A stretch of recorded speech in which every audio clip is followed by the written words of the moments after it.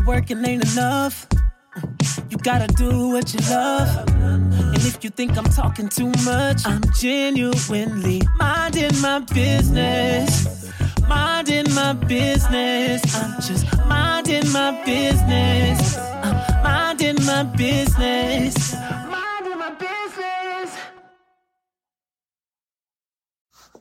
Hey everybody, this is your boy, Mr. Do What You Love. And on today's SoundByte for the Genuine Motivation podcast is, I've been talking about doing what you love for the past few years now. And it's been a great ride. It's been a great journey, ups, downs. But at the end of the day, I found how I can connect my passion to business. And one of the things that I want to highlight today is that though I am doing what I love, catching flights, being flued at, growing my clientele and things like that, doing what you love still comes with work. It still requires work. I can't tell you. I mean, I remember just looking back over this year and I'm like, yo, I've been traveling so much, and I had to tell a few people, like, there's nothing like sleeping in your own bed. Because traveling, it's all good, and you're staying in hotels or you're staying in Airbnbs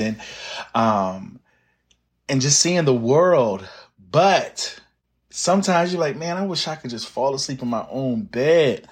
And I say that to tell all creatives and all those that are trying to pair passion with business.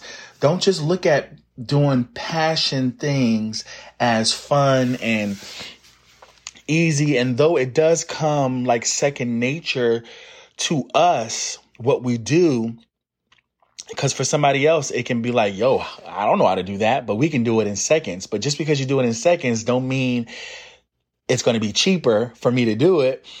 And the other thing is, just because you do it in seconds doesn't mean it doesn't require work. Because a lot of us passionate individuals who have really leaped into entrepreneurship and doing what we love, the work side of it is project management. The work side of it is really being consistent when the ups and downs come, when clientele slow down, or how do people find you?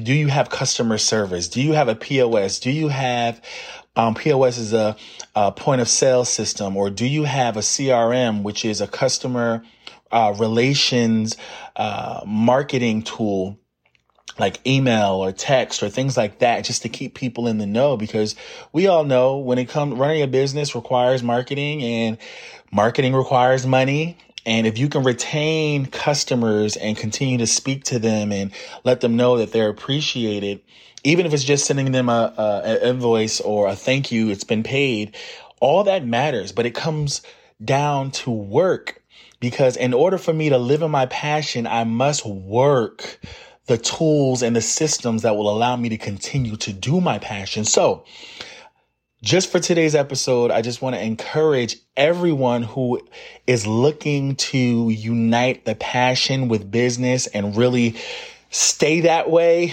as opposed to you starting and then you closing up shop and within 3 months, because it can happen.